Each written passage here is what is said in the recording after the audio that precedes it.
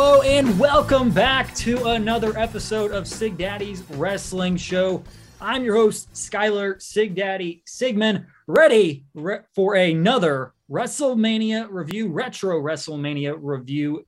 That is, I hope you all enjoyed Jo and I's WrestleMania 17 review from the previous episode. Had a lot of fun doing that. Before I talk about my guest here, I wanted to address the elephant in the room. The WrestleMania 22 review that was supposed to drop last week. Well, that's going to be later due to I had a stomach bug last week, and that caused things to get shifted around. And but that episode will be coming soon here on Sig Daddy's Wrestling Show, and hopefully that'll be dropping next week. But let's get into my guest. I'm joined today by Kyle from the Apron Bump podcast. And we're going to be doing a WrestleMania 28 review. Kyle, how are you doing, man?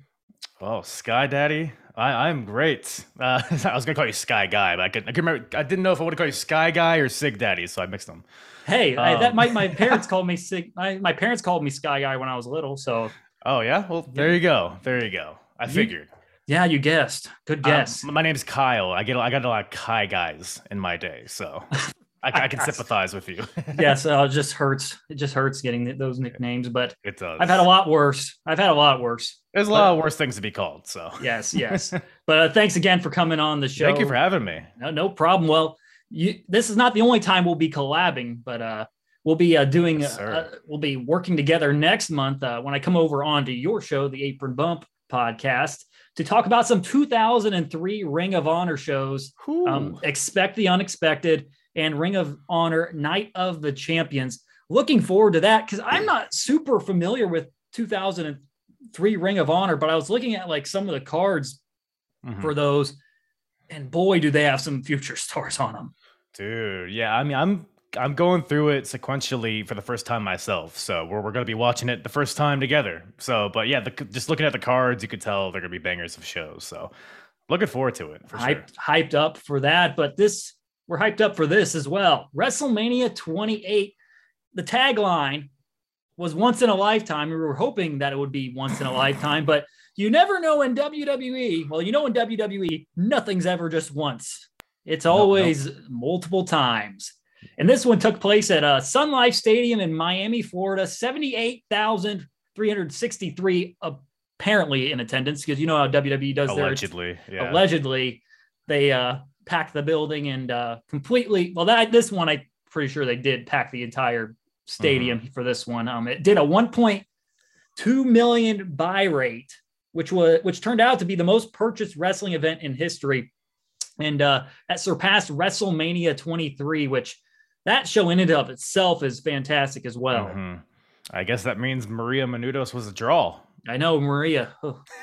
You got to get those celebrities in there. You got to get those celebrities. And just like WWE does now, they get all those celebrities in for this year. They got to do triple the celebrities.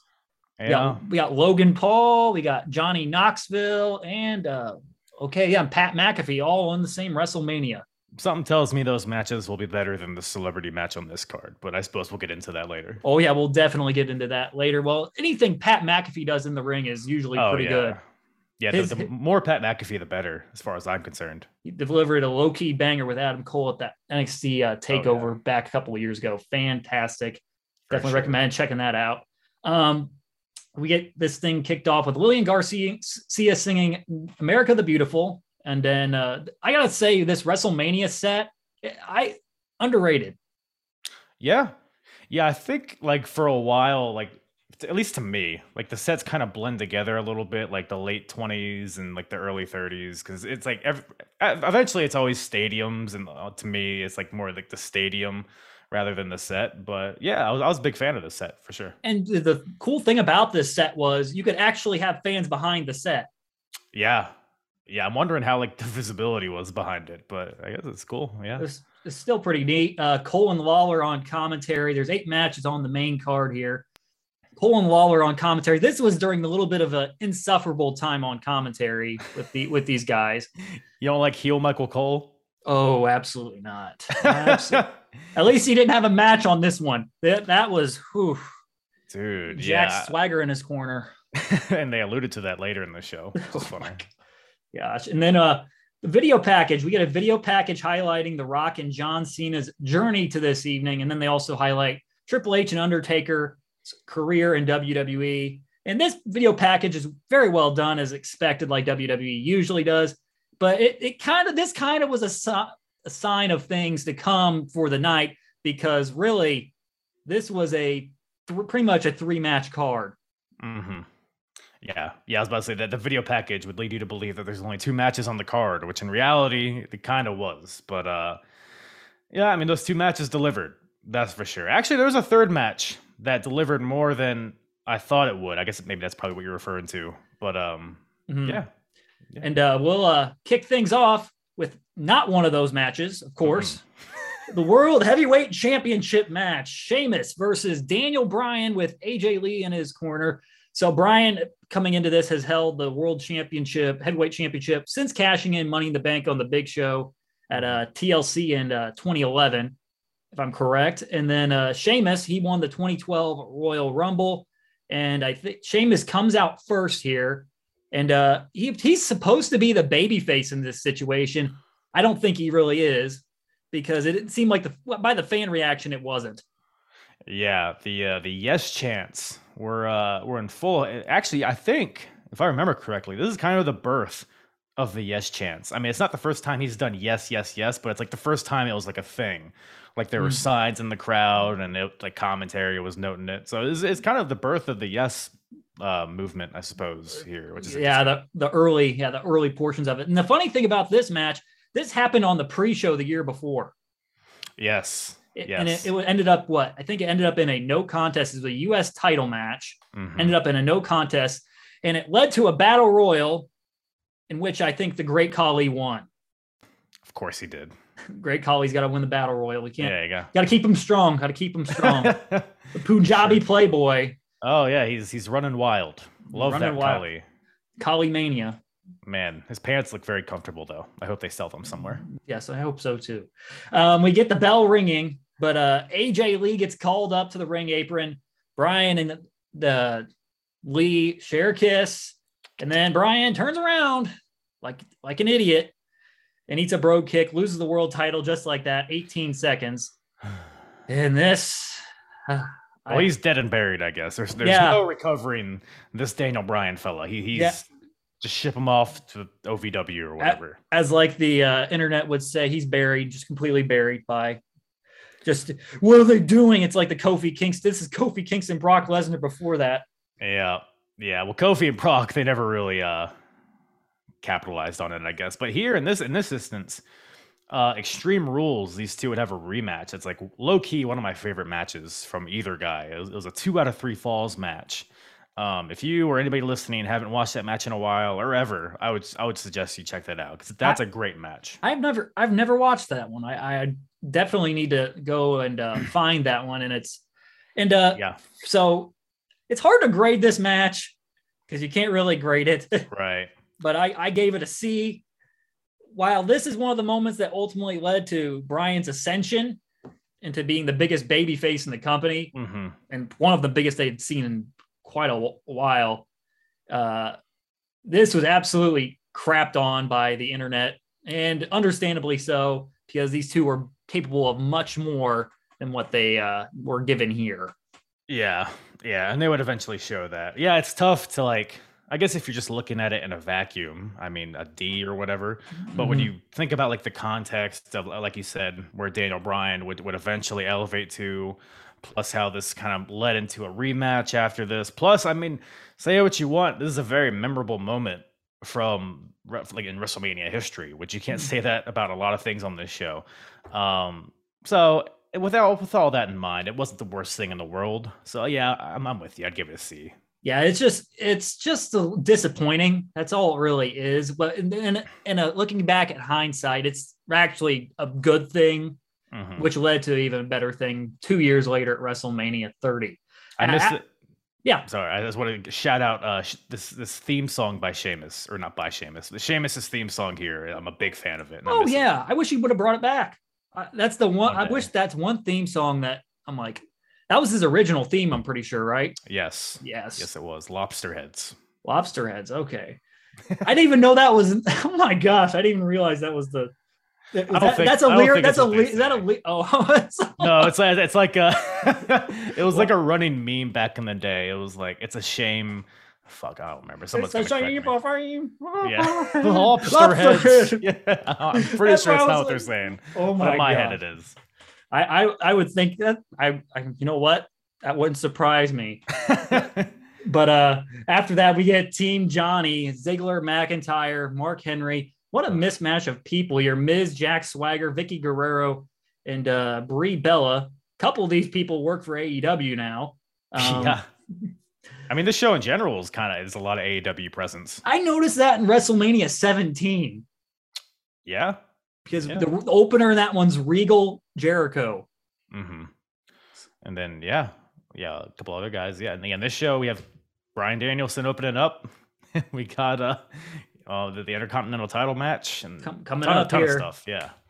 But they're getting ready for their match. Miz rallies them. Cannot lose. We will win tonight, just like he won the main event last year. Miz did. Can't believe that was actually a thing at one point.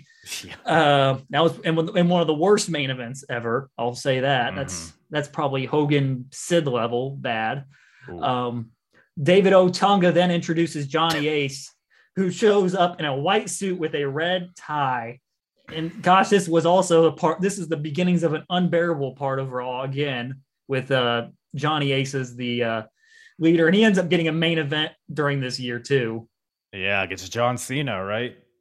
And we get Big Show's 28,000th heel turn on that card. Oh my gosh. What a time. Yep. And now Johnny Ace is going to become the GM of Raw and SmackDown here tonight. After that, though, we get Kane versus Randy Orton. You don't even remember this actually happening. I vaguely remember it happening. I don't remember anything about like the storyline leading up to it, the match itself, who won. I didn't remember any of that. I remember it existed, but this was pretty much just watching it for the first time for me. Yeah, and like watching and going back and watching this, I was like, these guys do not fit together well at all.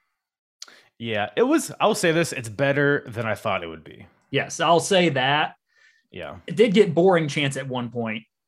Yeah, it took a little bit to kick in. But it's funny, the commentary is like, oh, fans are still filing in. And it's like, oh, I guess they missed the world title match. Yeah, they missed the first world title match, whole 18 seconds of it.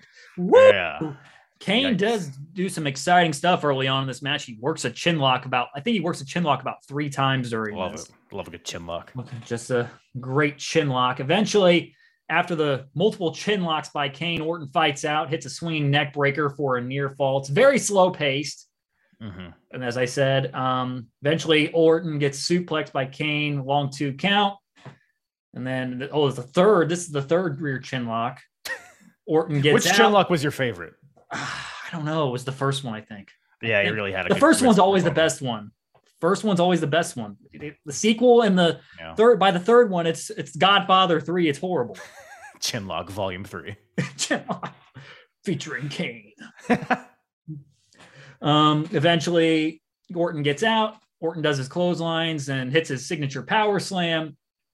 Kane gets thrown in the corner. Orton hits the draping DDT. And Cole pisses me off beyond belief here. He calls it a freaking bulldog.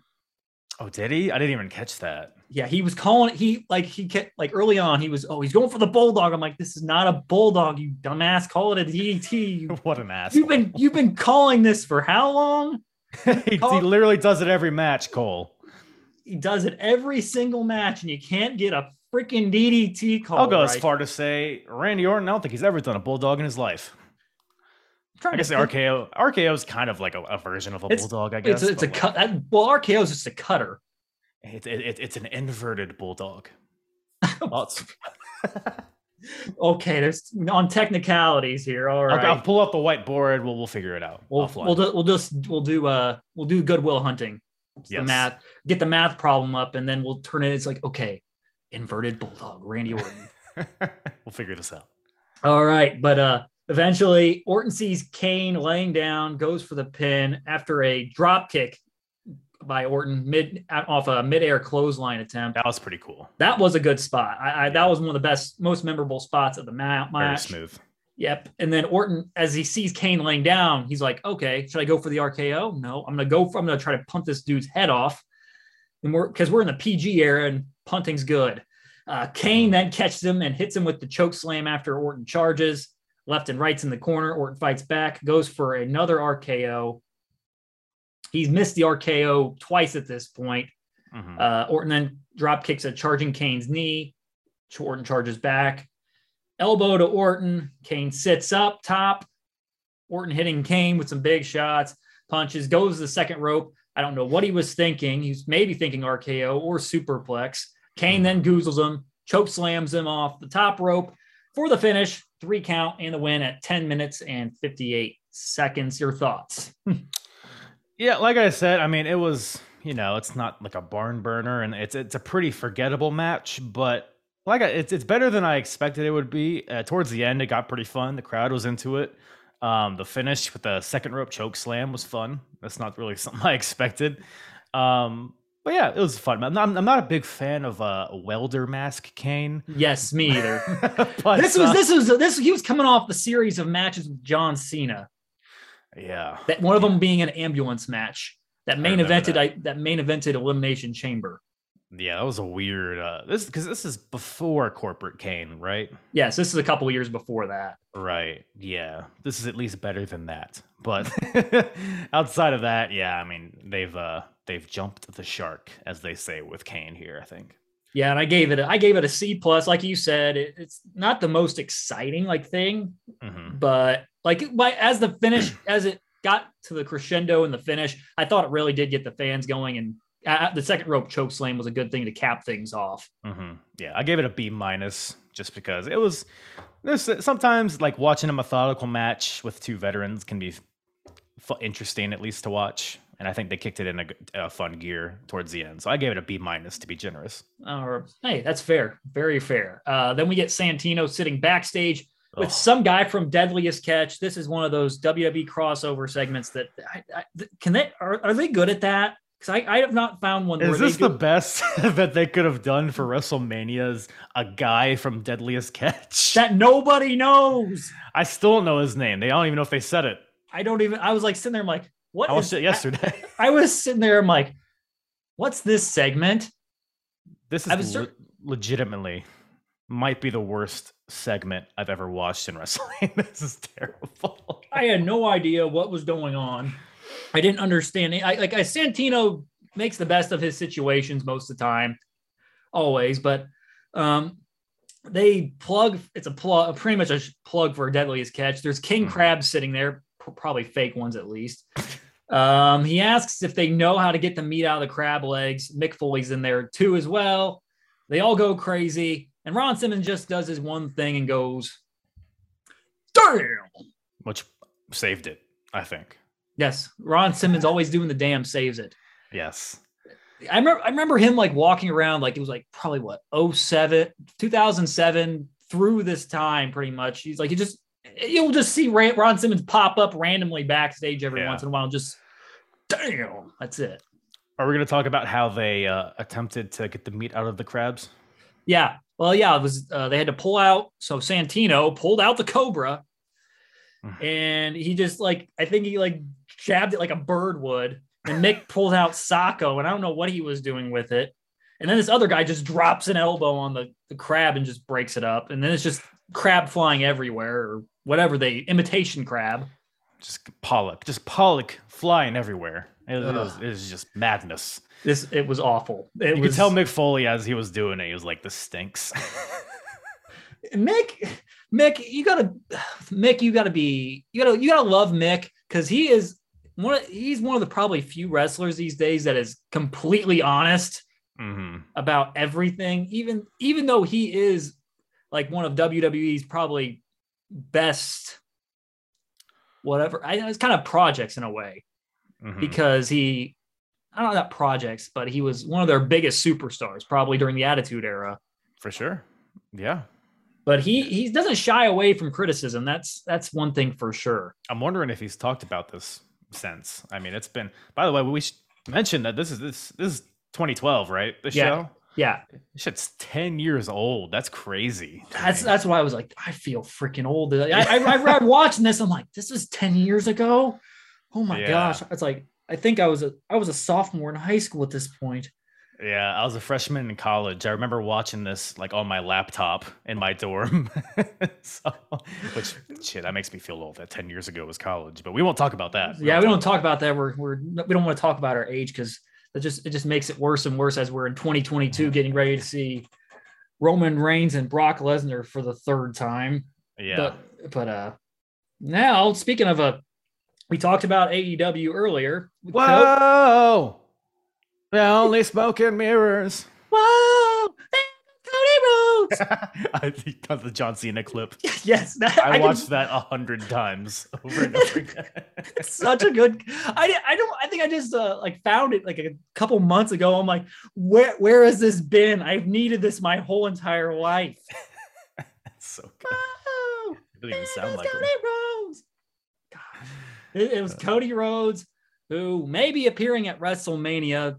It's definitely if WWE doesn't pull the trigger on this, there are going to be a lot of upset people. Oh man. I doubt they don't do it because it's like, okay, you hear the fans, you know what's going to happen pretty much. Yeah. Rollins teasing it. They did so many teases on it for, on Raw. Like they did it week Kevin Owens beat him because there was like, oh, it's a nightmare, blah, blah, blah, blah, blah, something. My dreams are dashed. Yeah. So I don't know. What's your feelings on it? Yeah, I mean, if it happens, it happens. I just don't have a lot of faith that he'll be a big deal for a long time. No, I don't either. It'll be a crazy moment. I mean, the fact that he was the top guy. He was, for all intents and purposes, he was the John Cena of AEW, and now he's coming back to WWE allegedly. So if that happens, it's crazy. I just don't have faith in them long term with him. No, absolutely not. But I hope I'm wrong. Maybe Cody is a mole, like trying to get in WWE to ruin it from the inside. I don't know. What do we think about that? Oh, that'd be interesting. Because there was an interview, not to get too far off topic, but there was an interview he did in 2020. He's like, I want to be EVP for life. Well, that changed pretty quickly. Yeah, I can't wait till the full story of what happened comes out because we'll shit had to go down. Yeah, we probably about 10 years in the future we'll find out what exactly happened there with Tony Khan and Cody Rhodes, which the rise and fall of AEW. The rise and fall of Cody Rhodes. Douche. American. Well, is he gonna go by the American Dream then? Comes into AEW. Oh my god. And WWE. I mean. He's gonna be Stardust, man. Stardust. Oh, star. Was it? What was the saying? It's a star that left them in the dust. Oh, yikes! Oh my gosh! What if they just they walk in? It's like, here's the suit. Put it back on, buddy. We gotcha. Now you can't leave. Because WWE does not have the best history with the Rhodeses. No, I mean, Goldust was a great character. I mean, never really got above a certain level. And Stardust was fun too, but kind of same thing. So, and then we all know about Polka Dot Dusty Rhodes. So, yeah. The one highlight I'll take from their run in WWE, Cody and Dustin's together. They had that Shield tag team match with Dusty in their corner. That was such a good match. That's one of my favorite matches ever. That is such a good match. It's like the emotion and everything involved with that, the stakes and all that. I just that's with Meltzer star ratings, it's like you take them with a grain of salt because it's like it's if it's not in the Tokyo Dome or in AEW, it's going to be not as good. They gave it 3.5 stars. I'm like, that's 4+ at least. Yeah, he gave it 3.5. Yeah, that's one of those if you watched it on mute, maybe, but with how into the crowd was so into it, it was such so built. It was built so well. It's like you said, the emotion involved is really important, which I don't think Meltzer really takes into account what to see. I think he just looks at like how well you're doing the hammer locks. Moves. It's all how moves. How many pile drivers did you do? Each one adds a half a star. Like, oh, damn it, Meltzer. Yeah. But here we go. We'll finally get into the match. It's Cody Rhodes defending the Intercontinental title against no BS Paul White. The Big Show. It's automatic 5-star here for the Intercontinental Championship. The classic white belt design, personal favorite. It always looks good. The new Intercontinental title. It's the worst. It looks like a toy. Yes. I'd even like honestly, if they would go back to the belt they had from 2000 and 2000 to like era one. Yeah, 2000 to like 2008 or 9 or whatever they had it. Or actually, it was like 2012, 11 or 12. They had that belt. I would take that belt over this one. Yeah, no, absolutely. Or any of them really. Any belt other than this one, it just looks bad. But the lead up to this is Cody trying to embarrass Big Show. And Big Show, he doesn't have the greatest history at WrestleMania. Cody is called Big Show the biggest choke artist in WrestleMania history, as Michael Cole said it. I think Cole said his record was 3-8 at this point. And there was one on the video package. I gotta laugh because it's Big Show with a kid saying, "Woo, WrestleMania!" WrestleMania 17, baby. Oh, I think. Wait, no, I'm sorry. 16. It was 18. It was 18 because I just recently watched that, and it was funny. Like, wow, this is Big Show's involvement on this show. I think they send him down at that point. I think they sent him down to OVW actually. So they might have, but this was right after that is when he joined the NWO, and this is when he was like really fat, and then I think then they sent him down like to lose some weight or something. Then he came back and won the WWE title. So, which is incredible to think because that 2002 timeline of the WWE title is just insane. Yeah. I saw your tweet about it. I was like, man, because I'm kind of going through it on my podcast right now, and it's a weird time. It's definitely a weird time. 7 titles, 7 champions in 10 months. Wild to think there. But Cody playing the coward here. He cowers his way to the outside as soon as the bell rings. This is a shorter match. Big Show's dominant early. Eventually, Cody, he actually beals Cody across the ring. Always love seeing somebody get thrown that far. Keith Lee's was pretty good on Isaiah Cassidy. It was not, I don't know, it wasn't quite that level, but no, you can't beat that. No, you cannot. But at one point, Big Show charges, misses. Cody with a drop kick. Another one brings Big Show to a knee. Big Show's getting his knee and leg attacked. Cody like DDTs the leg of Big Show at one point, stomping away at it. Eventually, Big Show fights his way out. This match is about 5 minutes long. Big Show with a couple clotheslines on the comeback. Cody with big boots in the corner, heads up top. Show goozles him. Cody then hangs him up top. Cody comes back in, hits the disaster kick, goes for another one. And then it was kind of an awkward looking spear because he almost looked like he speared Cody's nuts.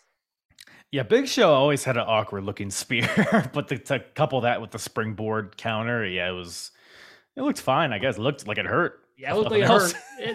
I'll give it that. One strap comes down, loads up for the big right hand, hits the weapon of mass destruction, knocks Cody out. 1, 2, 3, game over.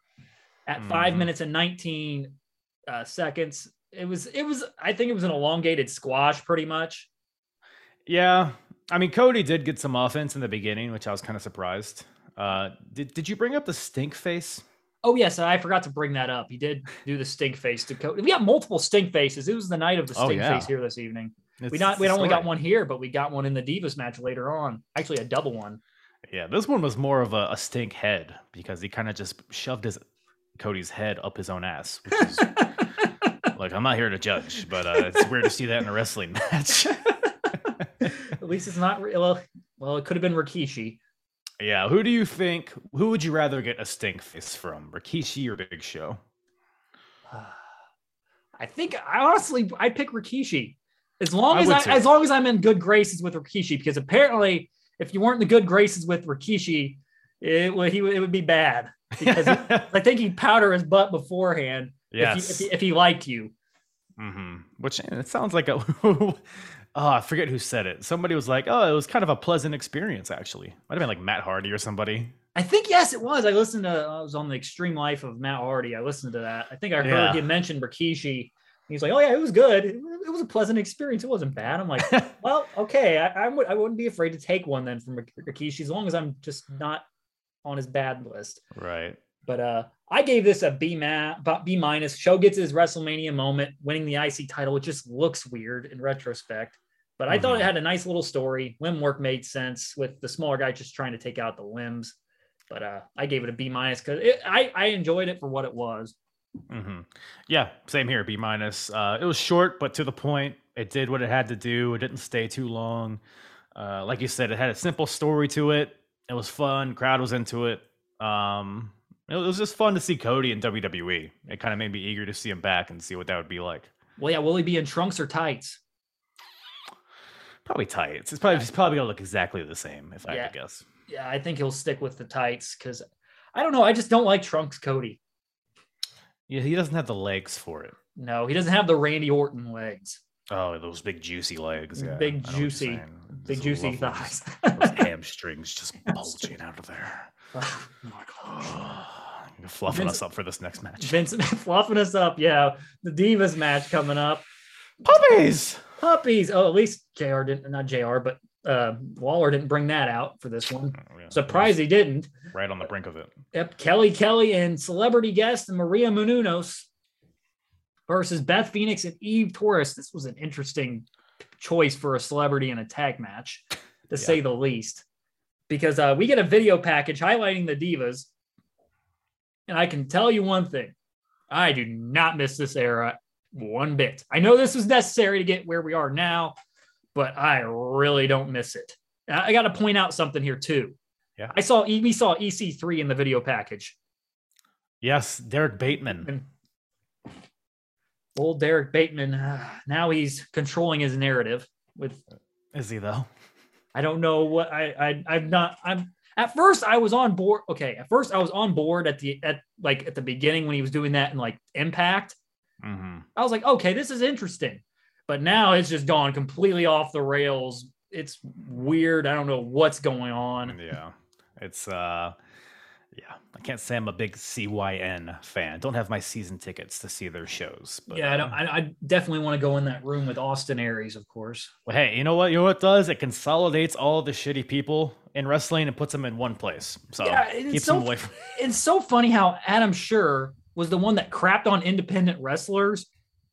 Yeah, and now he's an independent wrestler, pretty much. Well, he's controlling his narrative, Skyler, with the nipple ring. He has the singular nipple ring. He doesn't have both. He has one nipple ring. No, he's not. He's a man. He's a man. He's a man. Just a man. A man. He's a real. There's no William Regal on this card. Disappointing. Unfortunately, there should be a William Regal on every card. I agree wholeheartedly. All right, here we go. We get the Divas tag team match, and certainly happened. It's a very Divas match. Yes, and I feel super bad for Beth Phoenix during this match because she pretty much carries most of this. Maria gets it. Kelly and Eve start the match. Eventually, I forget. There's one point where Eve twerks and goes for the moonsault, and then Maria kicks Eve out of the ring. Maria's getting the heat segment here. She's getting beaten up. Her selling is not very good here. It looks like somebody that's been in the ring for the first time ever. Well, so the commentary brought up that Maria, I guess, like broke a rib or something. Well, I guess she was on Dancing with the Stars.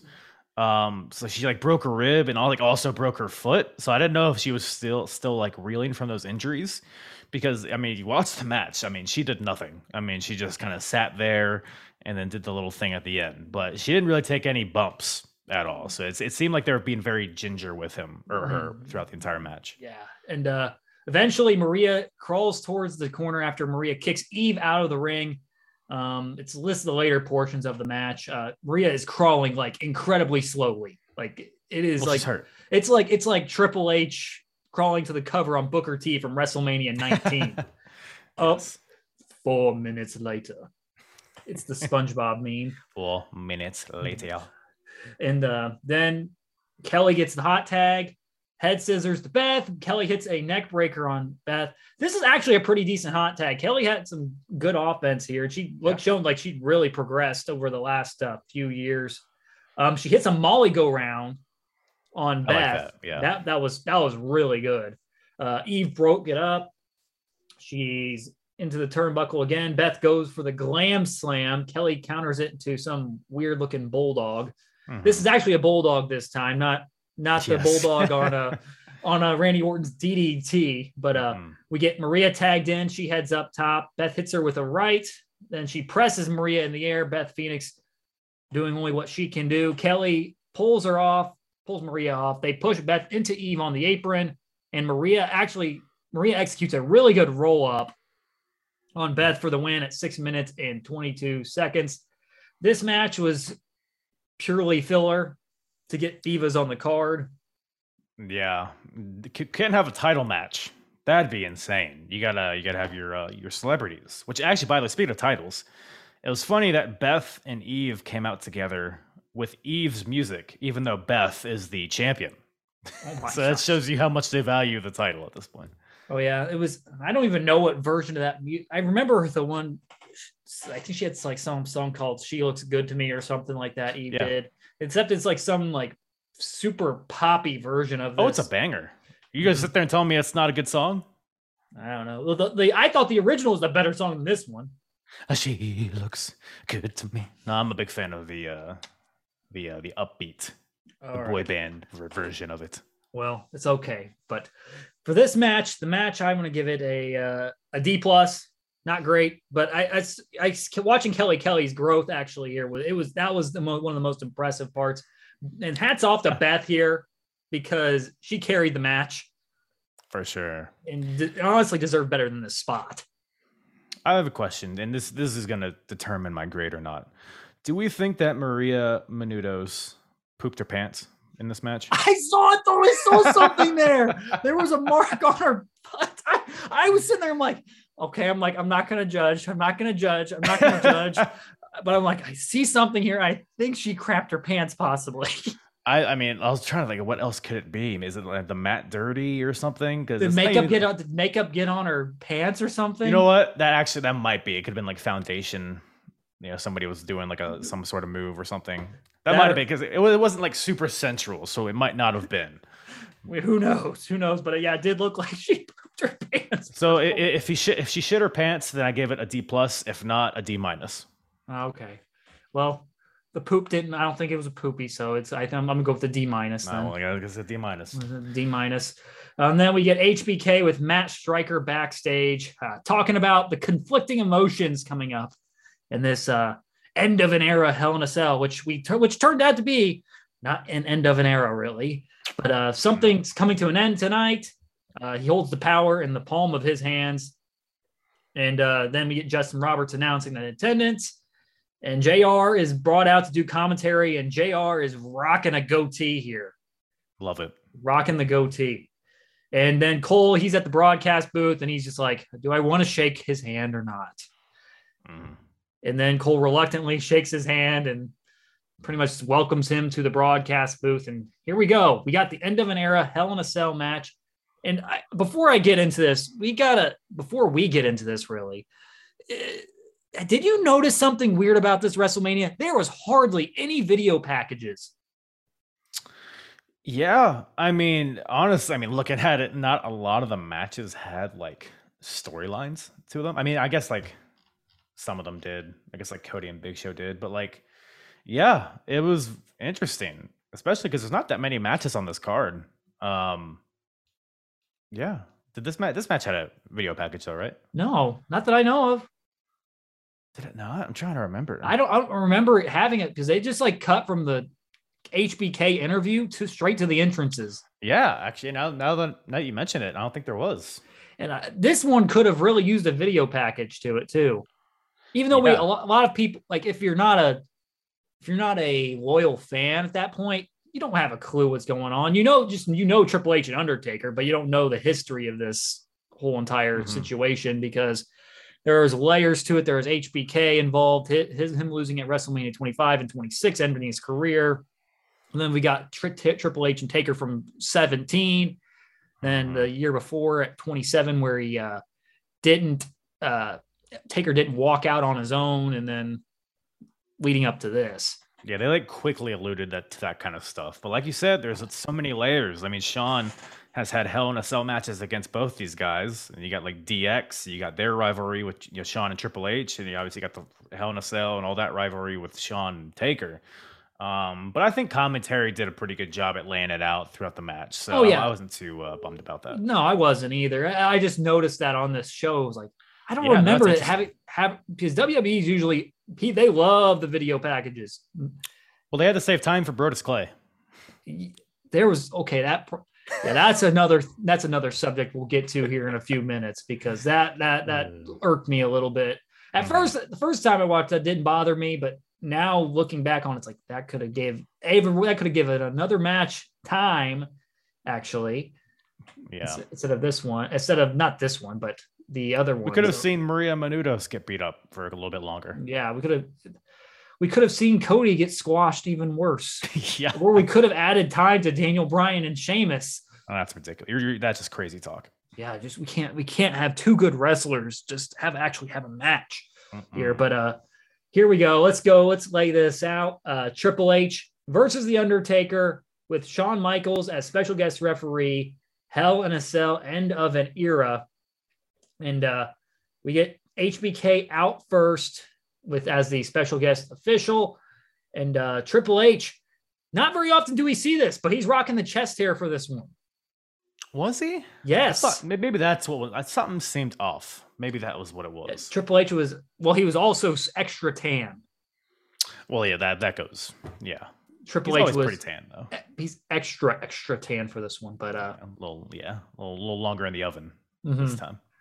But we have Taker come out. Takes his typical 5 minutes to get down to the ring. He's got to milk it all for what it is, of course. He's Undertaker, of course. He's rocking. And then he reveals, he pulls the hood up.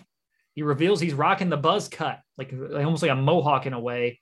Not the one that we saw at WrestleMania 30, but just a hint for later on that he'd have the rock the shorter hair for the future. And then we get the big stare down before the cell drops. This one has a huge big fight feel, it feels like a big deal. We don't get a Hell in a Cell at WrestleMania. We haven't had a Hell in a Cell outside of Hell in a Cell in forever. Well, there was the Saudi Arabia one.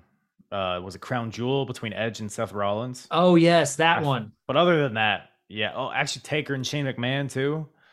Yeah, it's very, very rare though. To your point. Yeah. By the way, I so miss the gray cell. Yes. My goodness. God. I was like, okay, this cell looked good. This cell looked super good. But they look up at the cell, and then for some reason they decide to play Metallica as The Memory Remains as it lowers. I did not understand that, because I was like that was a bit unnecessary. It was a little cheesy, but I was like, whatever. But you know what? The cheese pretty much stopped there, because this was probably one of the most brutal Hell in a Cell matches in the past decade. This was pushing the TV PG envelope. You know what's interesting though? I don't think they used the cell at all in this match. They did at the beginning for a while. Yeah, maybe a little bit, but it was mainly just I don't know, not metaphorical, symbolic, I guess. Yeah, it was just caging them two inside of there. They have to settle the score. One of them comes out of there, not unscathed. One of them comes out of there with their career pretty much intact. Mm-hmm. Well, if they survive, that's pretty much it. But early on, we do get some cell work at the because Taker sends Triple H to the outside early on. He sends him headfirst in the ring steps. He throws Taker headfirst into the cell. The steps get involved quite a bit here. At least at one point, Triple H gets his head busted open a little bit. We actually see a little bit of color in this. Blood and a Hell in a Cell match? That's just crazy talk. Oh my gosh. What is this? Are we in 1999 now, or 2004 or whatever? But they at one point as Taker gets head first put in the cell, he whips Triple H in cell, backdrops him onto the floor, chokes Triple H on the apron, pushes HBK out of the way at one point. HBK is in a bad spot this entire match. Then Triple H gets thrown into the cell again, dropped onto the steps once again. He whips Triple H shoulder first into the steps. Complete control by Taker at this point. Triple H does mount a little bit of a comeback. He hits that face buster and takes him down with a clothesline. And then Taker goes for old school, hits it. And then he sends Triple H back to the outside, grabs the ring steps and drills. This is when I think Triple H gets popped open, is he gets just drilled in the face with the steps. Mm-hmm. Yeah. Yeah. Really good intensity in this match, like all throughout. Yeah. This felt like a Hell in a Cell match. Yeah. It felt like this. Okay. Because these days with the feuds we see, Hell in a Cell doesn't fit. Mm-hmm. Typically, unless it's Edge at Rollins, it makes sense. Mm-hmm.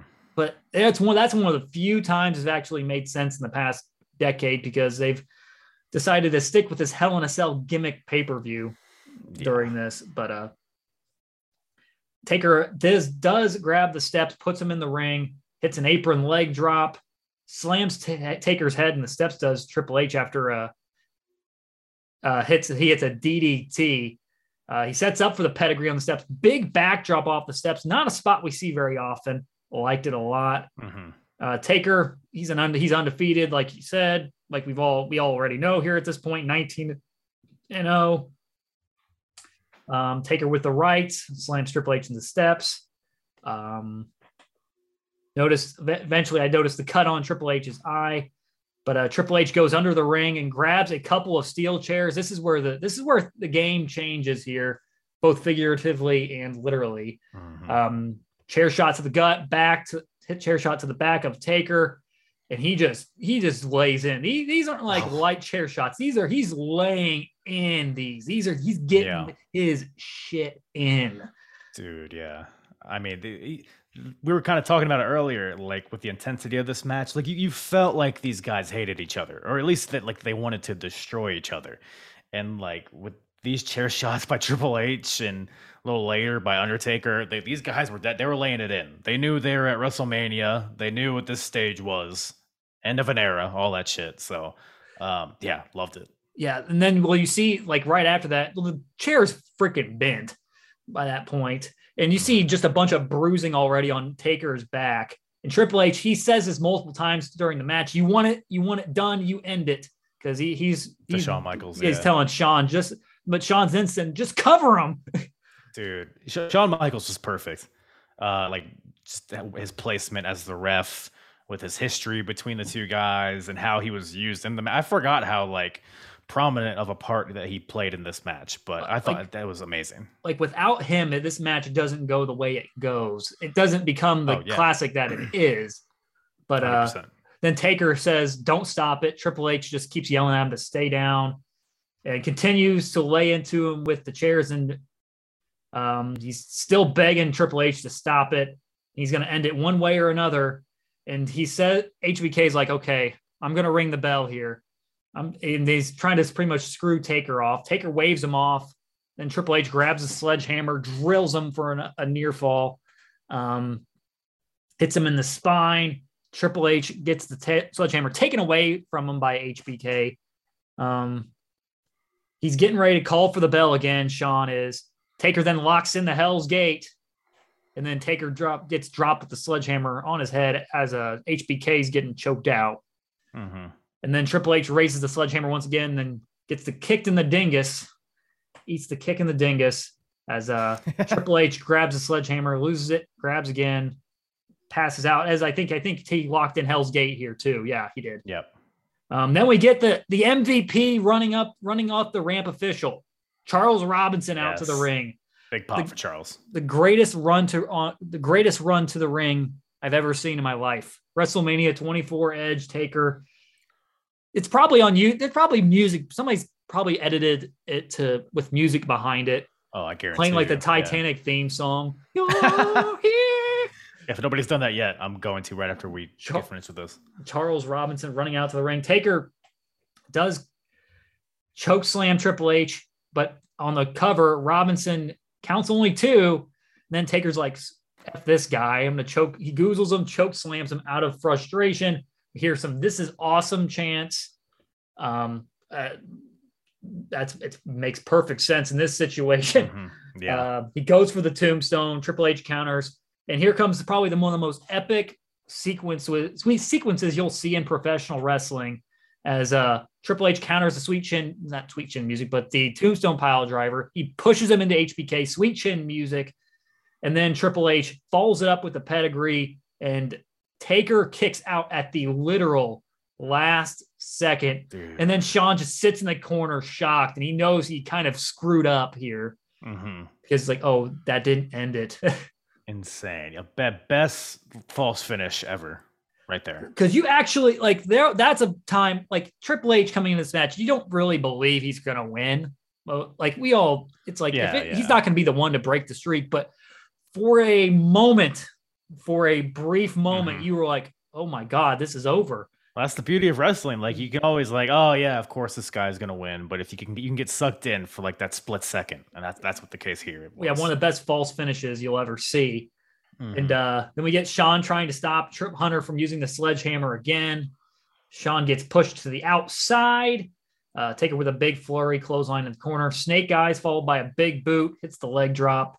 Taker hits the tombstone on Hunter. Hunter then kicks out the last second. Nobody kicks out of the tombstone hardly ever. And he like cleanly kicked out of the tombstone, because that doesn't like that. The one I think Edge kicked out of was like, I think the official was running down I think it was Robinson running down to the ring there. Yeah. But we get both men down. They're trading headbutts. Not the best idea here. Might as well. We're CTE, guys. Let's go. It's hard. We're already loaded up with CTE. Might as well just. I've already taken a lot of chair shots to the head at this point. But they trade some rights. Taker off the ropes. There more rights. Taker goes for a tombstone. Triple H counters and hits the second pedigree. And then Taker with that's another false finish as Taker kicks out again. HBK is just like, what do I do, man? Yeah. Like this is the part of the match where it's like, okay, how's this going to end? This is a lot of false finishes here in a short amount of time. Taker, he covers. And after he hits HBK, not HBK, but Triple H with just a ton of chair shots. It's payback for earlier, because these fucking chair shots. He like these. I thought Triple H's were bad, and I was watching Taker's. I'm like, dude, he laid in so hard. Like Triple H's chair was bent. This one was like the top of the chair was like this, bent over, and that's a receipt for you. That couldn't have felt good at all. But Shawn's begging Taker to stop using the chair. Triple H grabs the sledgehammer again and picks himself up in the corner. He tries to use the hammer, takes it from him, and then Triple H pushes Taker, DX chop. You say something, Kyle? No, I was just doing that. No. No. We get the DX chop, arrogance, just like HBK did to Undertaker at WrestleMania 26, where he did the throat slash before he got Tombstone. Triple H does one last act of defiance. Taker hits him with a big sledgehammer shot to his head, and then he lowers the straps, throat slash, Tombstone, game over, 1, 2, 3. Taker is 20-0 at 30 minutes and 47 seconds. Whew. Not the only 30-minute match we'll get that tonight. Yeah, I'm surprised actually it was only 30 minutes. I've seen a lot of Triple H matches that go a lot longer than this and were a lot worse. But that being said, I mean, if there's an A+, I mean, it's got to be this one. Just great. I mean, like I said, like the intensity felt like organic throughout the entire thing. You could like really feel the emotion between like all three people involved in this match, the history that's built in, the story told too. Yeah, with Shawn like having sympathy for both guys, how Triple H is trying to avenge his loss from the last year, how Shawn's like, oh, is he gonna make the count on the guy that ended his career. Like there's so many layers to it that were just built in organically, and the way it was executed with all the false finishes and the storytelling and the pacing of it. I mean, it was just perfect, and the crowd reaction was amazing. So I loved watching this match over again. It was fantastic. It was a good mixture of professional wrestling it was professional wrestling mixed in with the sports entertainment drama aspect of it as well. Yeah. And so, and I love this match too. I gave it an A+ because the storytelling, everything was great. You can't really say a whole lot else though. That Sweet Chin Music pedigree spot has been played multiple times since then, because that's the one moment you believe the streak is over. And I think, and some people, I feel like this match gets unnecessary hate too sometimes. Why is that? What do people say about it? I think it's the over dramatic, like Shawn being overly dramatic at certain points of the match and such. Yeah. And I don't know why. I don't know. This is not. I don't know. There's a few people. It's very few people that hate this match, but I think that's one of the reasons why. But I don't know. Yeah, I love this match. I mean, it's like if you're a kind of fan who's like very like, oh, I want to see a bunch of different moves, and I want to see like chain wrestling reversals and aerial moves and all that shit. Like, I guess, but like to me, if there's emotion involved, no matter what it is, like that's what matters. That's what wrestling is, and this match had that. It made you feel something. Yes, that's like. That's the whole point of professional wrestling. You want to be entertained. Stone Cold and Rock just punched each other and kicked each other for 40 minutes, and it was amazing because there was emotion. So. And it was just, that. And I just wish here they would have left the memories alone. It didn't do this match again in Australia years later. Isn't it crazy that like these guys aren't like old? I mean, they're old, but they're not like past, their expiration date here. But they're definitely like in the twilight of their careers, and it's crazy that they would have a rematch like 7 years later or something like that, 6 or 7 years later. Yeah, I think it was about 6 or 7 years. Yeah, even with Shawn coming back and wrestling a legit match with Kane. And then Triple H tearing his pec about 2 seconds into the match. Kane's mask coming off. Sean's bald. It's a mess. Sean's about dropped on his head. When we're in a spot where Undertaker is the one saving grace, we're in a bad position. That's not good because he wasn't in the best shape at that point either. But here he was. It was in prime form, A+ grade, and they had a great moment on the top of the ramp, which was fantastic as well. And that was like one thing. Sorry to cut you off. You're good. One thing I noticed about the show is that every match had its opportunity to breathe afterwards. Even like the lower, like the Divas match, the Intercontinental title match, there was like time after the match for like. You're able to like soak in like the victory, and it's not just like match like it is sometimes nowadays. I noticed that too because there was a long break between this match and the next match coming up because we get a Hall of Fame video with Ron Simmons included. Ron Simmons is getting inducted along with Mil Mascaras, who doesn't have the greatest history in the world. Four Horsemen, Yokozuna. I think Four Horsemen at this time, Ric Flair was working for TNA. Yes. That was one of those. I remember that situation. He had to get permission to do the Hall of Fame here. And they did like the trade. Like Christian appeared on a TNA pay-per-view and did a promo or something, and then in return, WWE got Ric Flair. I think it was Slammiversary that year. Yeah, that sounds right. Yeah, they did just had him pretty much appear on the ramp, and that was literally it. Yeah, but. Yokozuna was getting inducted, Mike Tyson, and then Edge. Crazy to think 10 years later he's back wrestling at a really high level. Yeah, it was weird seeing just short hair Edge, like fresh off his retirement. So you can see like how like bummed he is to not be a part of the show. Like once his music hitting, he's just like super emotional too. Yeah, but like you said, crazy to where we are 10 years later. And we get then the Fink announcing class of 2012, RIP Fink. Josh Matthews, he gets interrupted by Heath Slater of all people.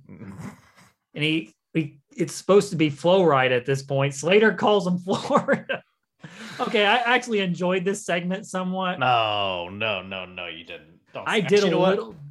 You continue, but there was one aspect of it that I enjoyed. Slater, I enjoy Slater for the most part. Yeah, but he wants to do a duet with Florida, as he likes to call him. But the Flo Rida says, nope, no duet. DJ, nope, not even a backup dancer. And Flo Rida says he can hold his mic. Mm-hmm. And then Flo Rida pushes him into the wall. And then we get weird appearances by Tyler Rex and Kurt Hawkins right after that. I'm like, I didn't even know they were both working for the company at this point. Yeah, Tyler Rex is now a woman, yes, by the way, which is good for him or them. Mm-hmm. And then we get Team Johnny, David Otunga, who is a Chris Masters ripoff.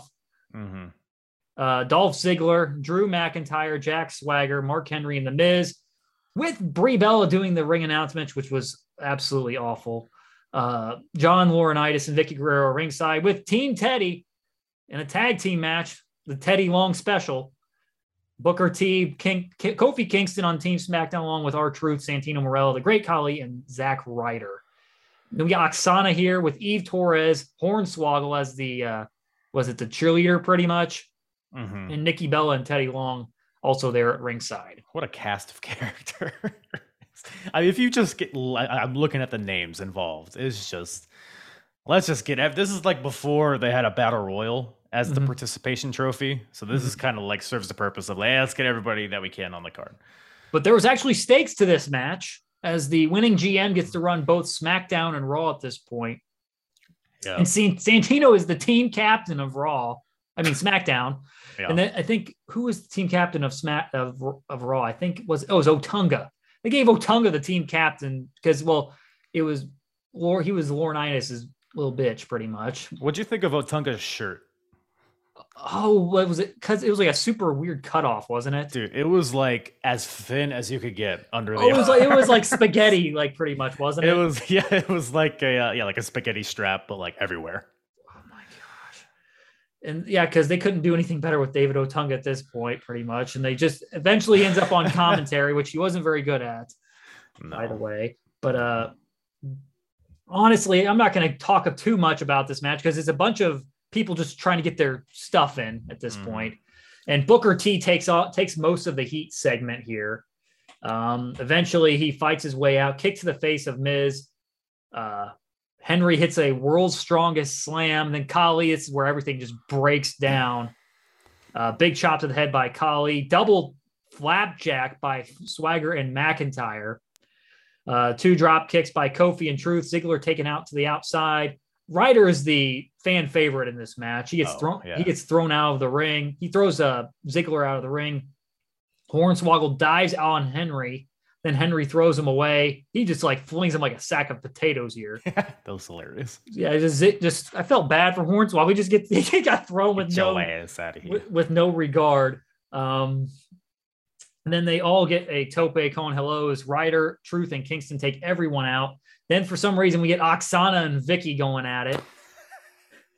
Bella Twins there to break it up. Santino's on the apron. He's ready for the hot tag. Well, him and Ryder were probably the fan favorites in this one. Santino hits the hip toss, diving headbutt. He goes for the Cobra. Johnny Laurinaitis, not Johnny Drip on the apron with the distraction. Miz goes for the attack. Santino ducks, Cobra strike to Miz. Ziggler then was late on the breakup.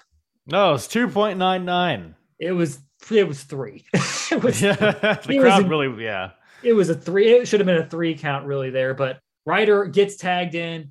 He hits a crazy monkey flip on Ziggler, where Ziggler, he does a full, not just he just doesn't go 180. He has a full rotation to do a belly flop. That was crazy. Then he hits a neck breaker on Miz, goes for the Rough Rider. Really cool spot where Miz throws him into Ziggler, who he hits it on. Ziggler's selling is underrated. Miz charges Ryder in the corner. Ryder gets the knees up. Even the rate. This is where nothing makes sense here. He just pops up in the ring as Ryder's getting ready to do the broski boot, and they do the woo woo woo, and Miz then it causes a distraction because Eve gets told to get out of the ring, and then Miz that gives him the window to hit the skull crushing finale. Game over. Team win for Johnny. Team Johnny wins. Begins the reign of terror for John Laurinaitis on Raw. 10:32. is the match time. And gosh, this was certainly interesting. Interesting is a word. Yeah, I mean, this was there. This was there. I mean, the Aksana Vicky Guerrero cat fight was hot. Cougar action here. Yeah, I mean, back in the day, we got Stephanie McMahon and Trish Stratus doing that at WrestleMania 17. Now we got Aksana and Vicky Guerrero, and with Hornswoggles there, it's weird. You got like the Bellas on each, like facing each other on different teams. And Eve, like you said, it was a really weird situation. Like, why is she in the ring? It felt really clunky. And like, wasn't she a heel earlier? And now she's with Zack. No, it was the relationship. So remember Zack Ryder with Eve. Then John Cena gets caught making out with her. And that just sends Ryder into spiral or whatever mode.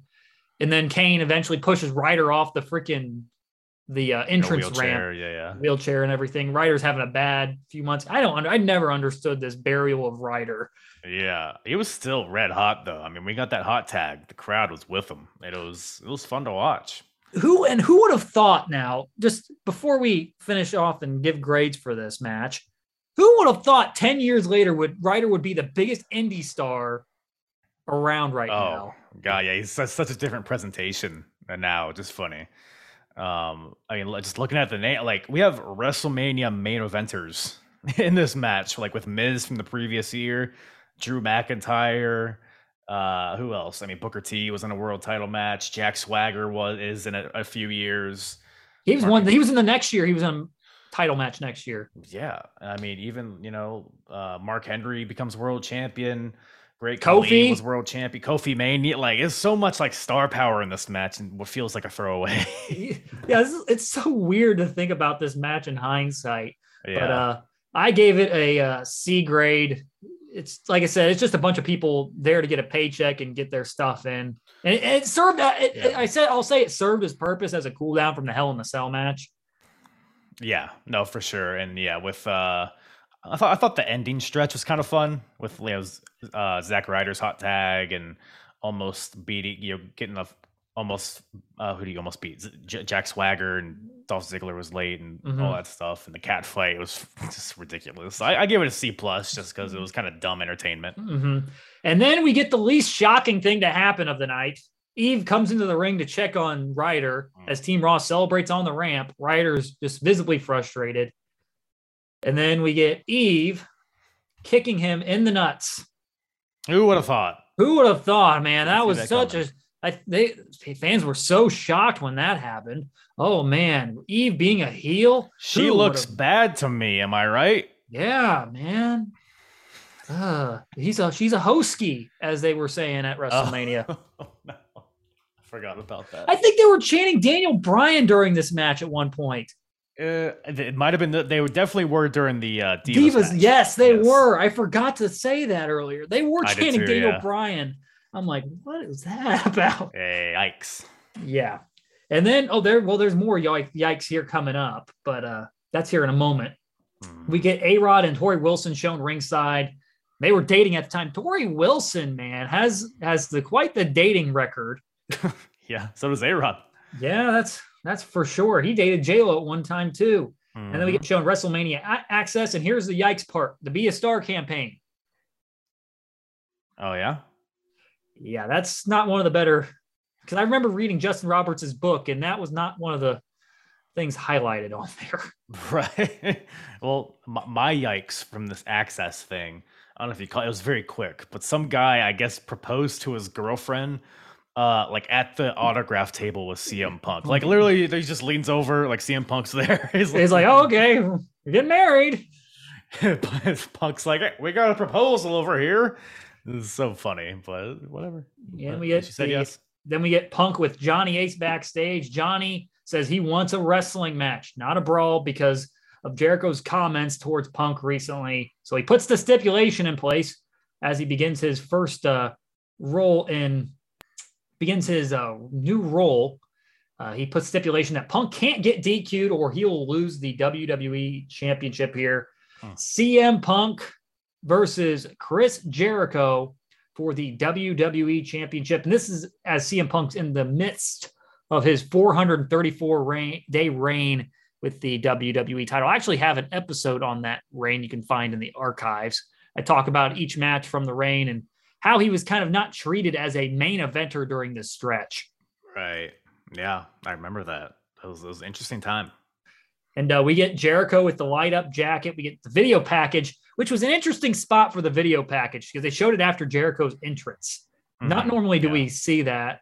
And so Jericho's music's just sitting there playing for God knows how long as they're playing this video package, as Jericho brings up Punk's past, well, his father's alcohol issues, sister's substance abuse issues, and then parents' wedding that took place after his birth date. So he's a legal definition of a bastard. So Jericho was never really the man, like he said he was. That's what Punk was saying. Mm-hmm. So he calls out Jericho's exploits on Dancing with the Stars.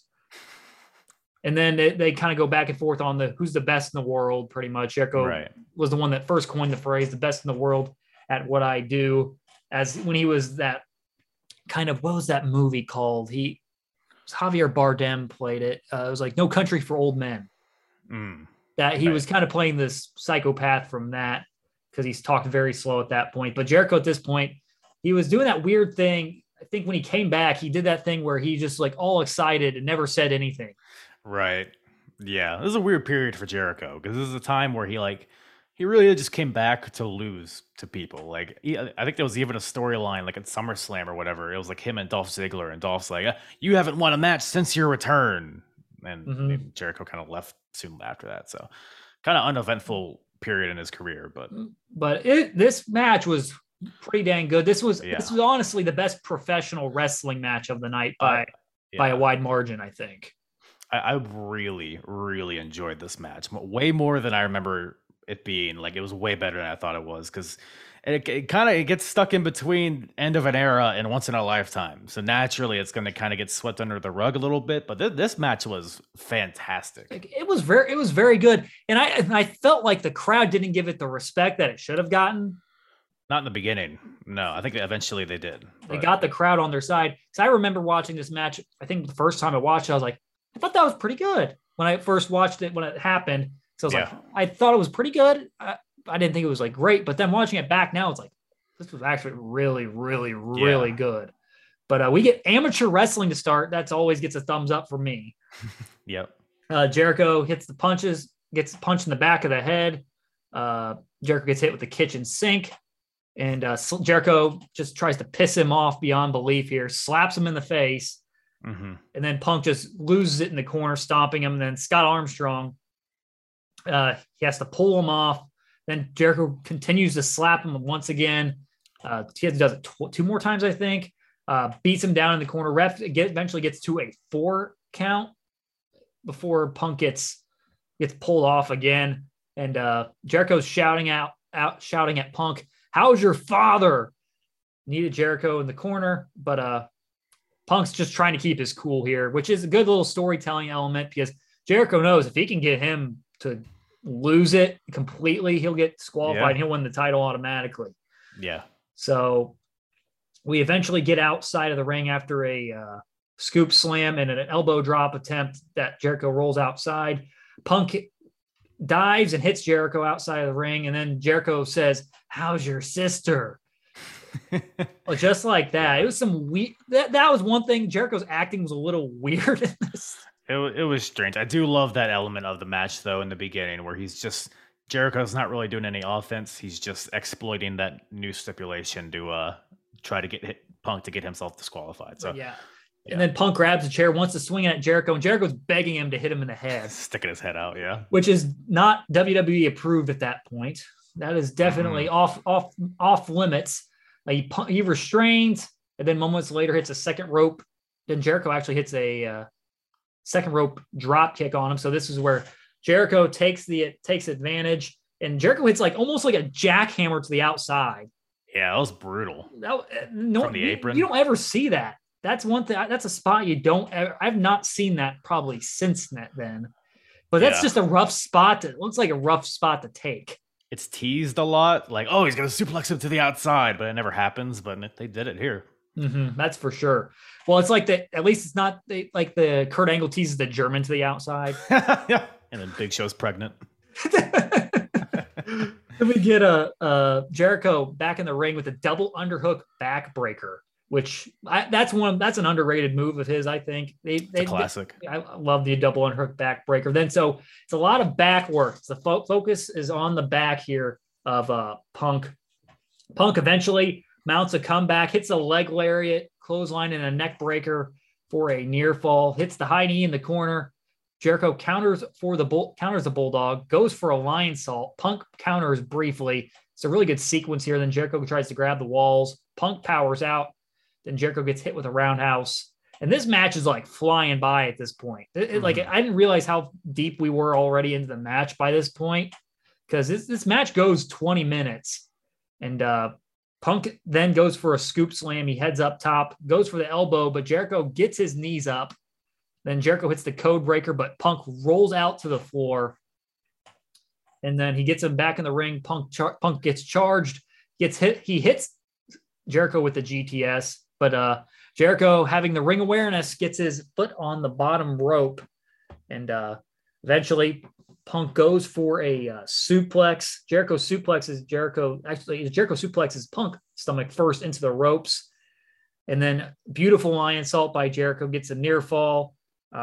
He's got the advantage at this point. Punk goes for a Frankensteiner as Jericho heads to the second rope. He counters. There was a beautiful counter here. So as Punk is trying to flip over for the Frankensteiner, Jericho catches his legs and locks in the walls from there.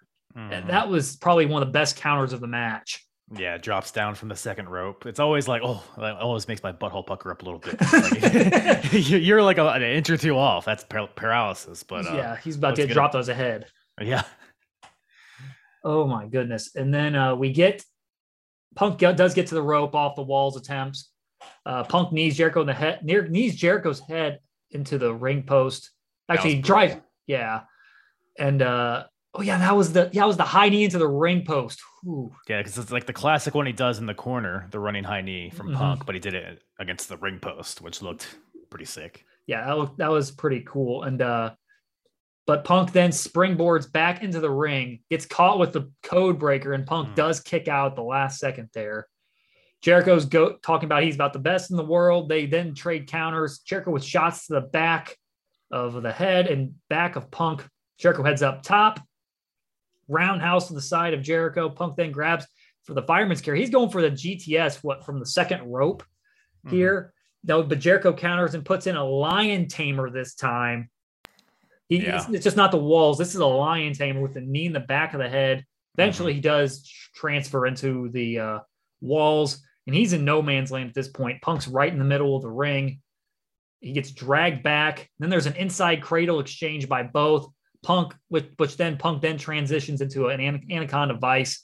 Jericho rolls up Punk for a near fall, and then Punk reapplies the Anaconda Vice. Jericho's fighting out, looking for the walls again. Then Punk with kicks to Jericho's head as he's trying to apply the walls. Punk then gets the Vice. Jericho is kneeing Punk from the bottom position, which is a really smart move. But then Punk, he repositions it. He puts Jericho's elbow up higher and kind of repositions his hips so Jericho can't knee him.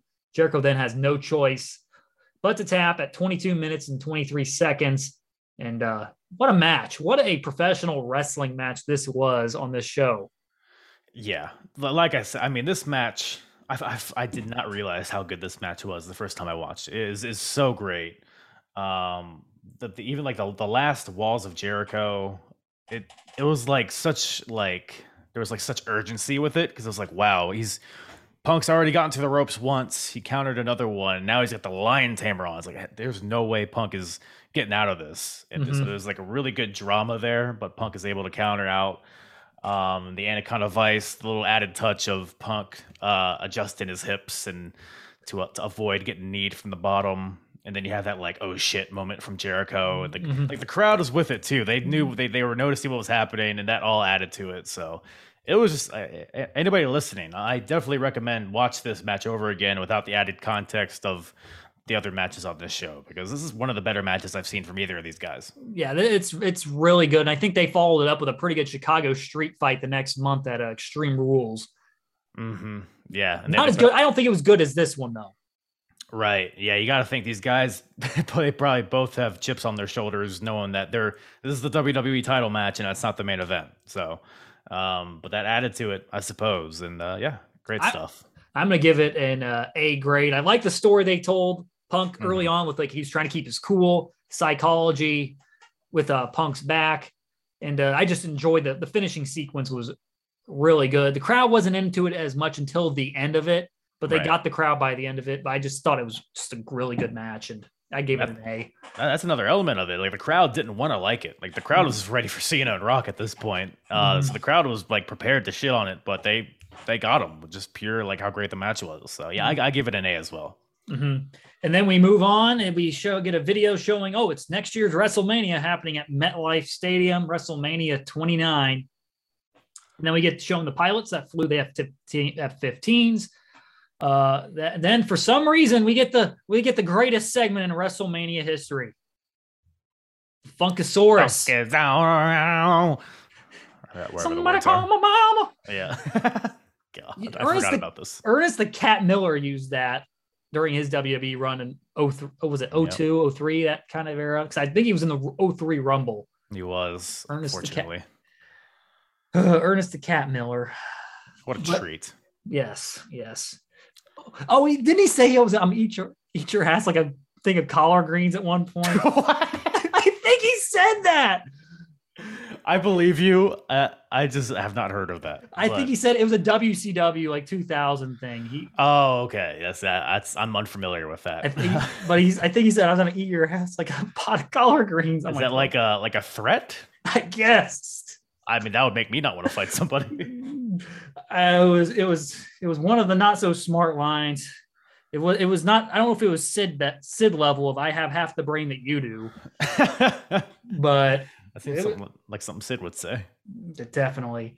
But we get the Funkasaurus Brodus Clay with Naomi and Cameron here for a little dance break before the main event. Not like we needed anything else before the main event here, as everyone was already on edge, ready for the main event here. Dude, what the hell was the point? We have literally a music performance already. So like, why do we need this as well? I didn't know. So he tells everyone, call your mamas, pretty much. And he calls his own mama, and Mama Clay's here. And then she's brought out with the big prosthetic booty. Wait, you're telling me that was a fake ass? Yes, that's a fake ass. I will not believe that. That's just blasphemy in my eyes.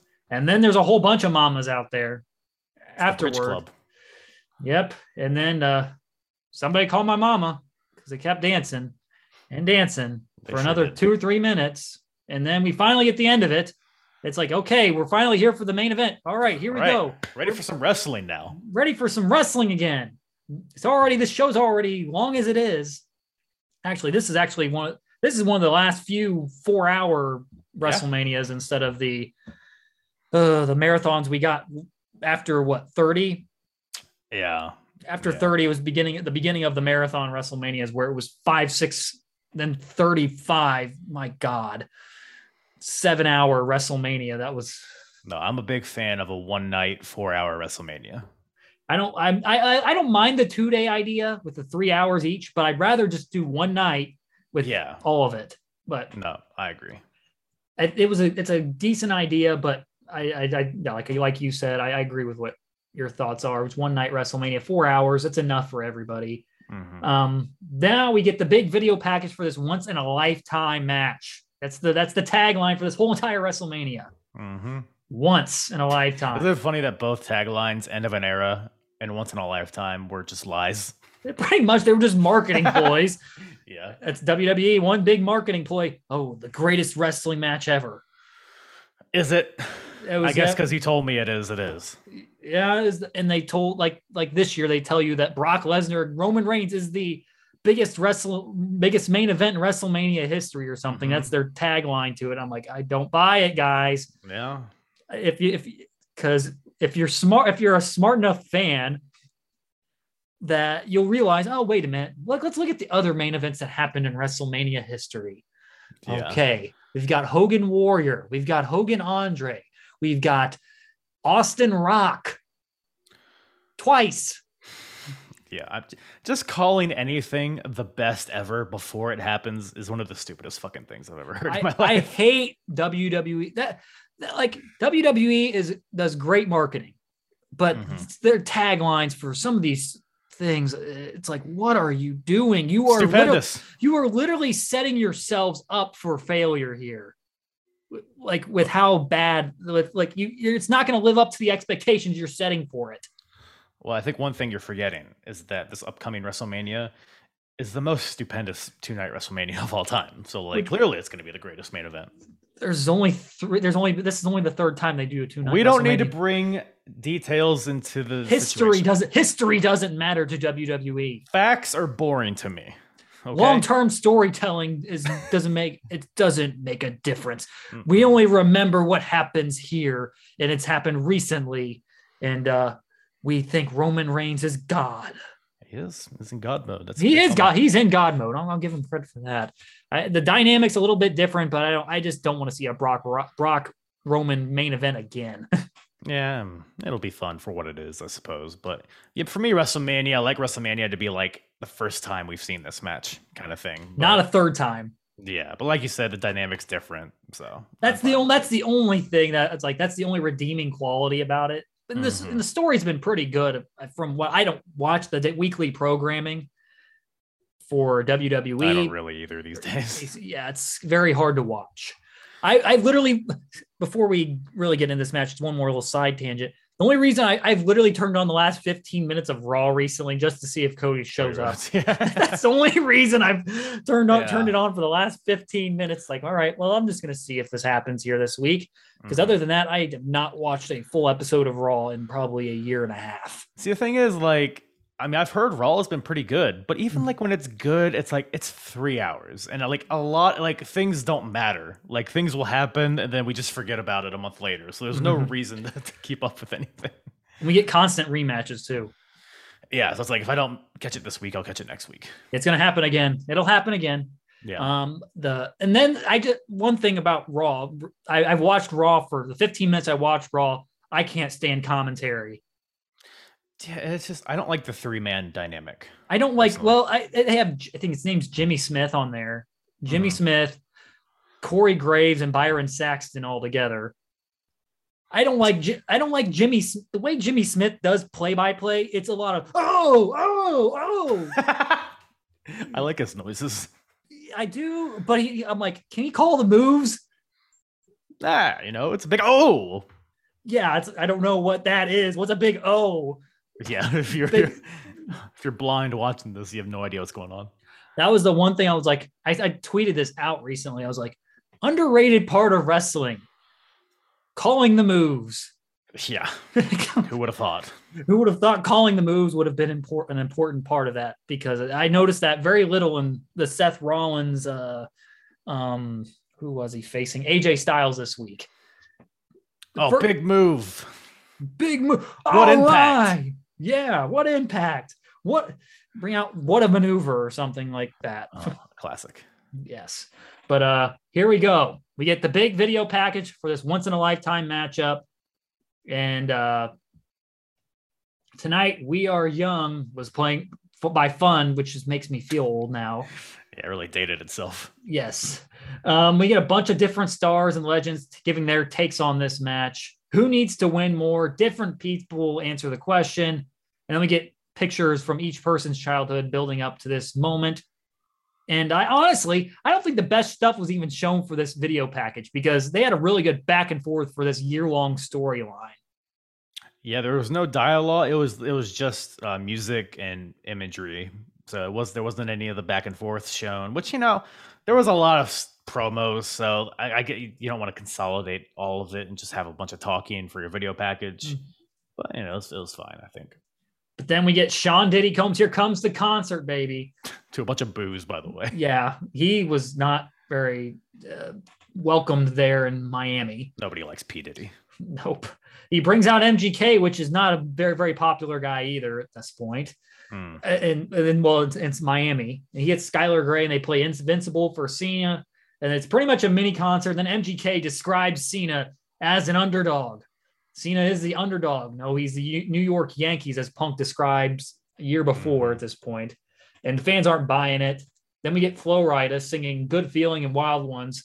So we get the whole spectacle as this match gets ready to happen with dancers and the whole shebang.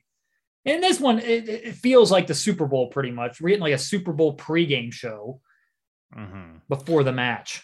I would tell you this. I remembered this that this happened, the music performance. I was fully prepared to fast forward through it. But I was like, you know what, let me give it a second. And then I don't know. I sunk into it. I was like, oh, okay, I kind of dig that because I forgot MGK was for Cena, Flo Rida was for The Rock, and it was kind of fun for what it was. And it kind of built up to the match, and it made it feel like a big spectacle. So, I felt like that's why I think that was the reason why they did that. But in WWE, like if you think about it now, like this match, the build up to this match, they have not done a full year to a build, like a full year build to a match since then. No, yeah. I mean, with all the injuries that happened and people getting released and all that stuff, it's hard to do that. But amazingly, they were able to follow through with it in this case. Yeah, and I don't think they've been able to create something as big as this since then. They haven't been able to create magic like this since then because I watched this. I'm like, they have not been able to do this since 2012. Yeah, the only option today would be Rock and Roman if that were to happen. And that's like the last option they have left because they don't have enough stars in that situation. No, they'll bring Goldberg back. Oh, please, for the love of God, no. I didn't need to see that elimination chamber. That was miserable. One last ride by Goldberg. One last ride. Okay. Then we get the collar elbow to start. This crowd is hot for this. Dude, the pop just from the bell ringing was... Dude, I'm gonna be honest, dude. I had fucking goosebumps watching. I'm coming into this cold, just like... I've seen it before, and I kind of know what the buildup was, but I kind of, just kind of coming into this randomly. But I was like, man, this is hype. I like this. I'm like, goodness gracious. I haven't seen a crowd like this since then. Like Kofi was the closest thing, probably Kofi and Daniel Bryan. Yeah. At that point, because this crowd is completely pro Rock. So Cena's playing the heel in the winner, the opposing team's home stadium pretty much. And it's a power struggle at the beginning. Rock gets thrown across the ring, then Cena throws Rock across the ring, and Cole points out on commentary, it's been 9 years since The Rock has been in a singles match. You know his last singles match? Goldberg. That match stinks, by the way. I don't know if you've seen that recently. I think I owned the DVD at one point. It was not very good. No, it's not. Well, it was Goldberg can't have a 15-minute match. No. They would have a better match today, I bet. I can imagine. And then early on, we get a roll up for a near fall. We're already, like, I already made note that the crowd was just off the charts for this one. Rock hits a shoulder block. Cena hits a hip toss. Moments later, after he pops Cena with a right, he goes for a sharpshooter. Then Cena cowers out to the outside. Cena then spears Rock into the corner once he gets back into the ring, drives his shoulder into the Rock's gut couple times, working the midsection of the Rock. Cena then grabs a bear hug from the ground. Rock gets out, right hands, charges Cena and drops him down. Actually, Cena drops down and sends Rock out of the ring over the top rope. Rib first on the barricade, so Cena's in complete control here.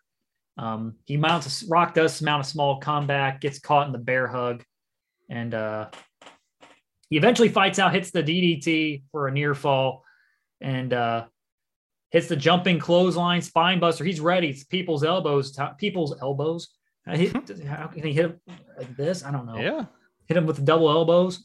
Cena then goes for the STF. He counters, back up on their feet. Cena getting ready for the 5 moves of doom. Oh, yeah.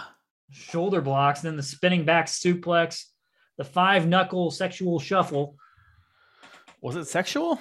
I don't know. Well, that's definitely a sexual thing. I mean, anything could be a sexual shuffle if you really want it to be. Five knuckle shuffle. Loose Cena knuckle then. shuffle. Yeah, I can't believe he's never changed the name to that move because that is just. I still don't know what it means, really.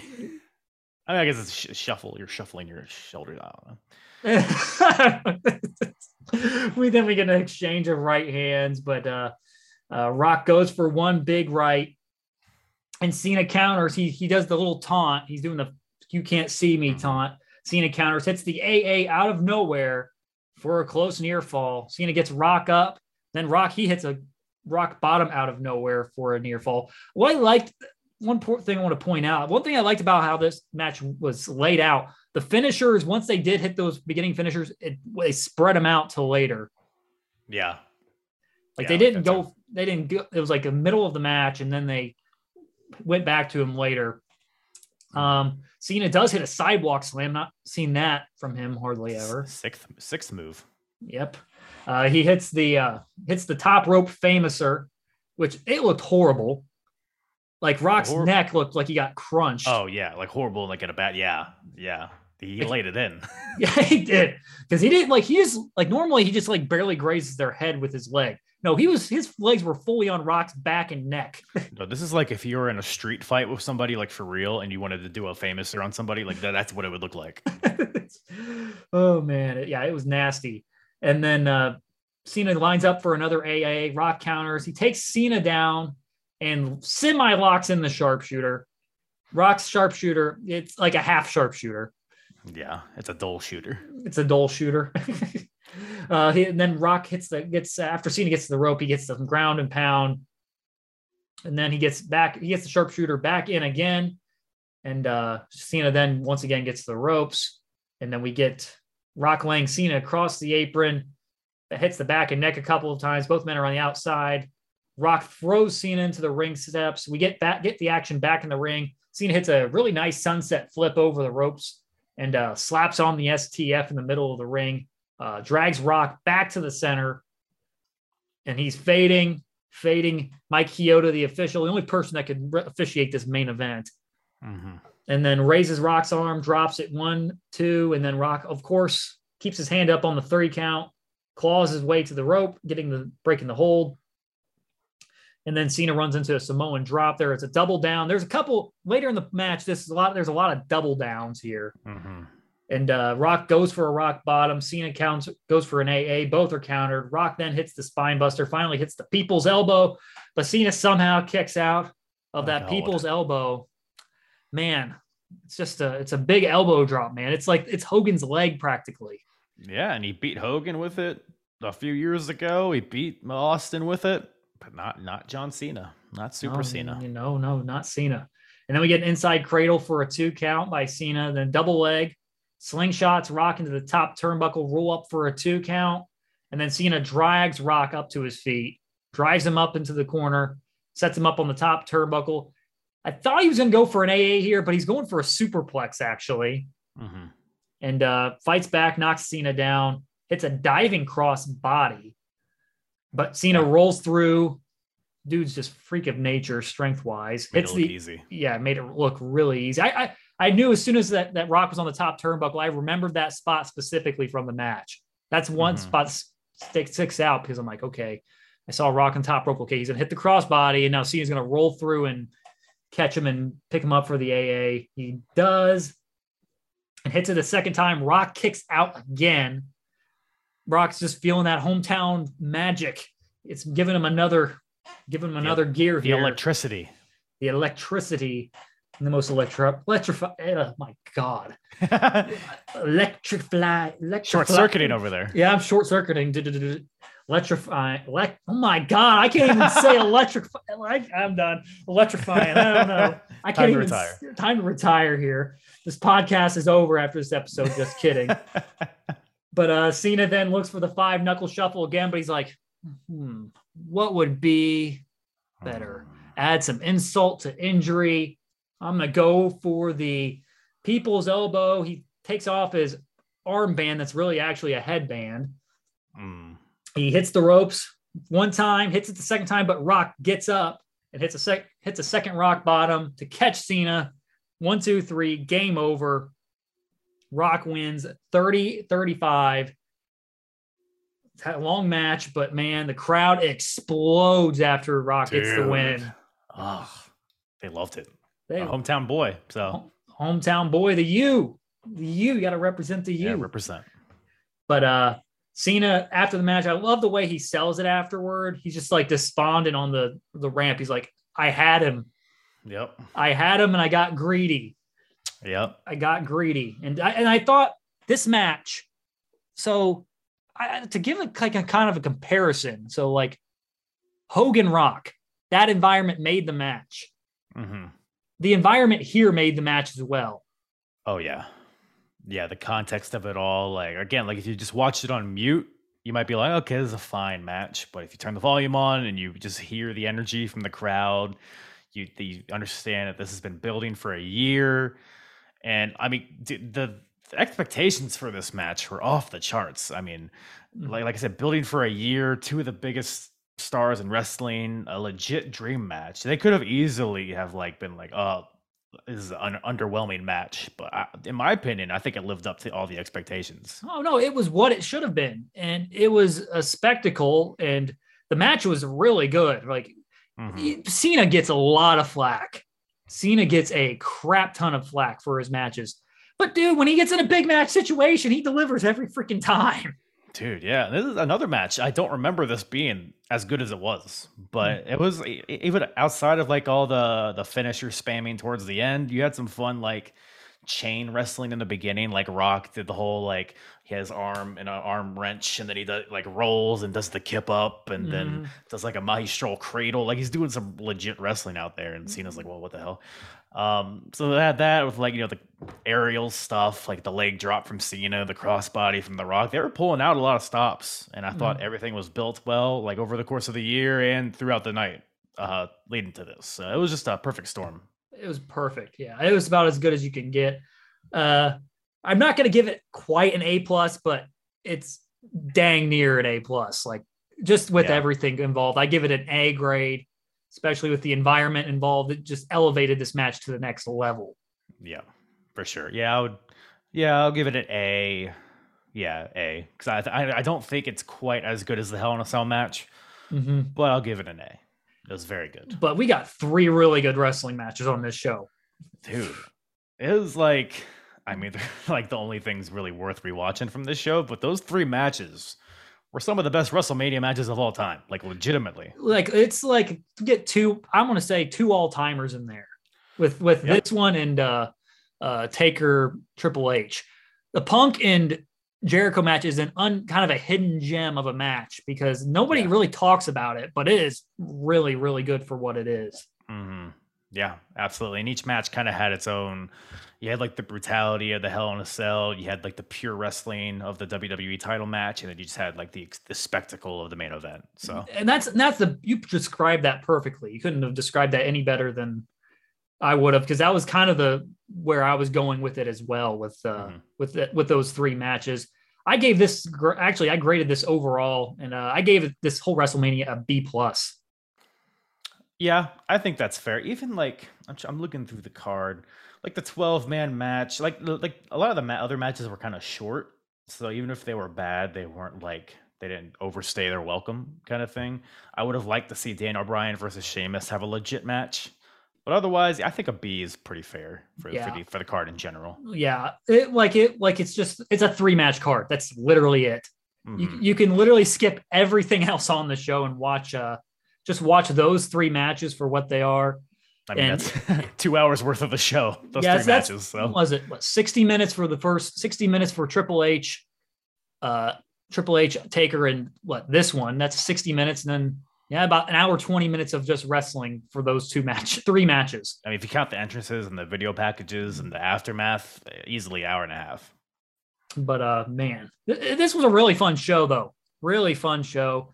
And definitely recommend going out and watching those 3 matches: Punk, Jericho, Triple H, Taker, and then Rock and Cena in the main event. 3 really good WrestleMania matches that you really should watch during this WrestleMania season. Yeah. Absolutely. Yeah. And I'm so glad that you had me on to cover this show. Because generally when I'm like, oh, I want to watch some retro stuff, like I'll go back to the Attitude Era or I'll go back to like early 2000s stuff. I don't really go back and watch a lot of stuff from this era, like the early 2010s. But I was pleasantly surprised. And I was glad I was able to watch because like I said, I forgot how good some of these matches were. And I was glad to rewatch them. And I'm glad glad you could come on here because I really appreciate it. And it was a lot of fun talking with you about this show because it doesn't get, I don't think this show gets talked about as often as it probably should, but for the matches that it had on it, of course. And as we wrap things up here on the show, Kyle, give a little description of your podcast. Tell them what's your focus on your podcast, really. Yes. So the Apron Bump podcast, I cover retro wrestling. So if you like the Sig Daddy show, you'll enjoy my show as well. But I cover various promotions, big and small, across 4 different decades. So I'll cover Attitude Era WWF, but I'll also talk about TNA shows, Ring of Honor shows, Progress shows, the Monday Night Wars, all that stuff. So I have different types of shows that I cover. But it keeps me interested because it's like something new every week. So apronbump.com for all my full episodes, wherever you listen, YouTube, all that stuff. Definitely go check him out. The Apron Bump podcast. Kyle, thank you so much for joining me on the show today once again. Thank you for having me. It's been a blast. It's been a ton of fun here. And you can find Sig Daddy's Wrestling Show on Facebook, Twitter, Instagram, Facebook and Twitter at Sig Daddy Wrestle, on Instagram at sigdaddy.wrestle, as well as TikTok, Sig Daddy Wrestle. And then you can find it wherever you get your podcasts, Apple Podcasts, Spotify, Podbean, the iHeartRadio app, wherever you get your podcasts. And then next time will be WrestleMania 22 review.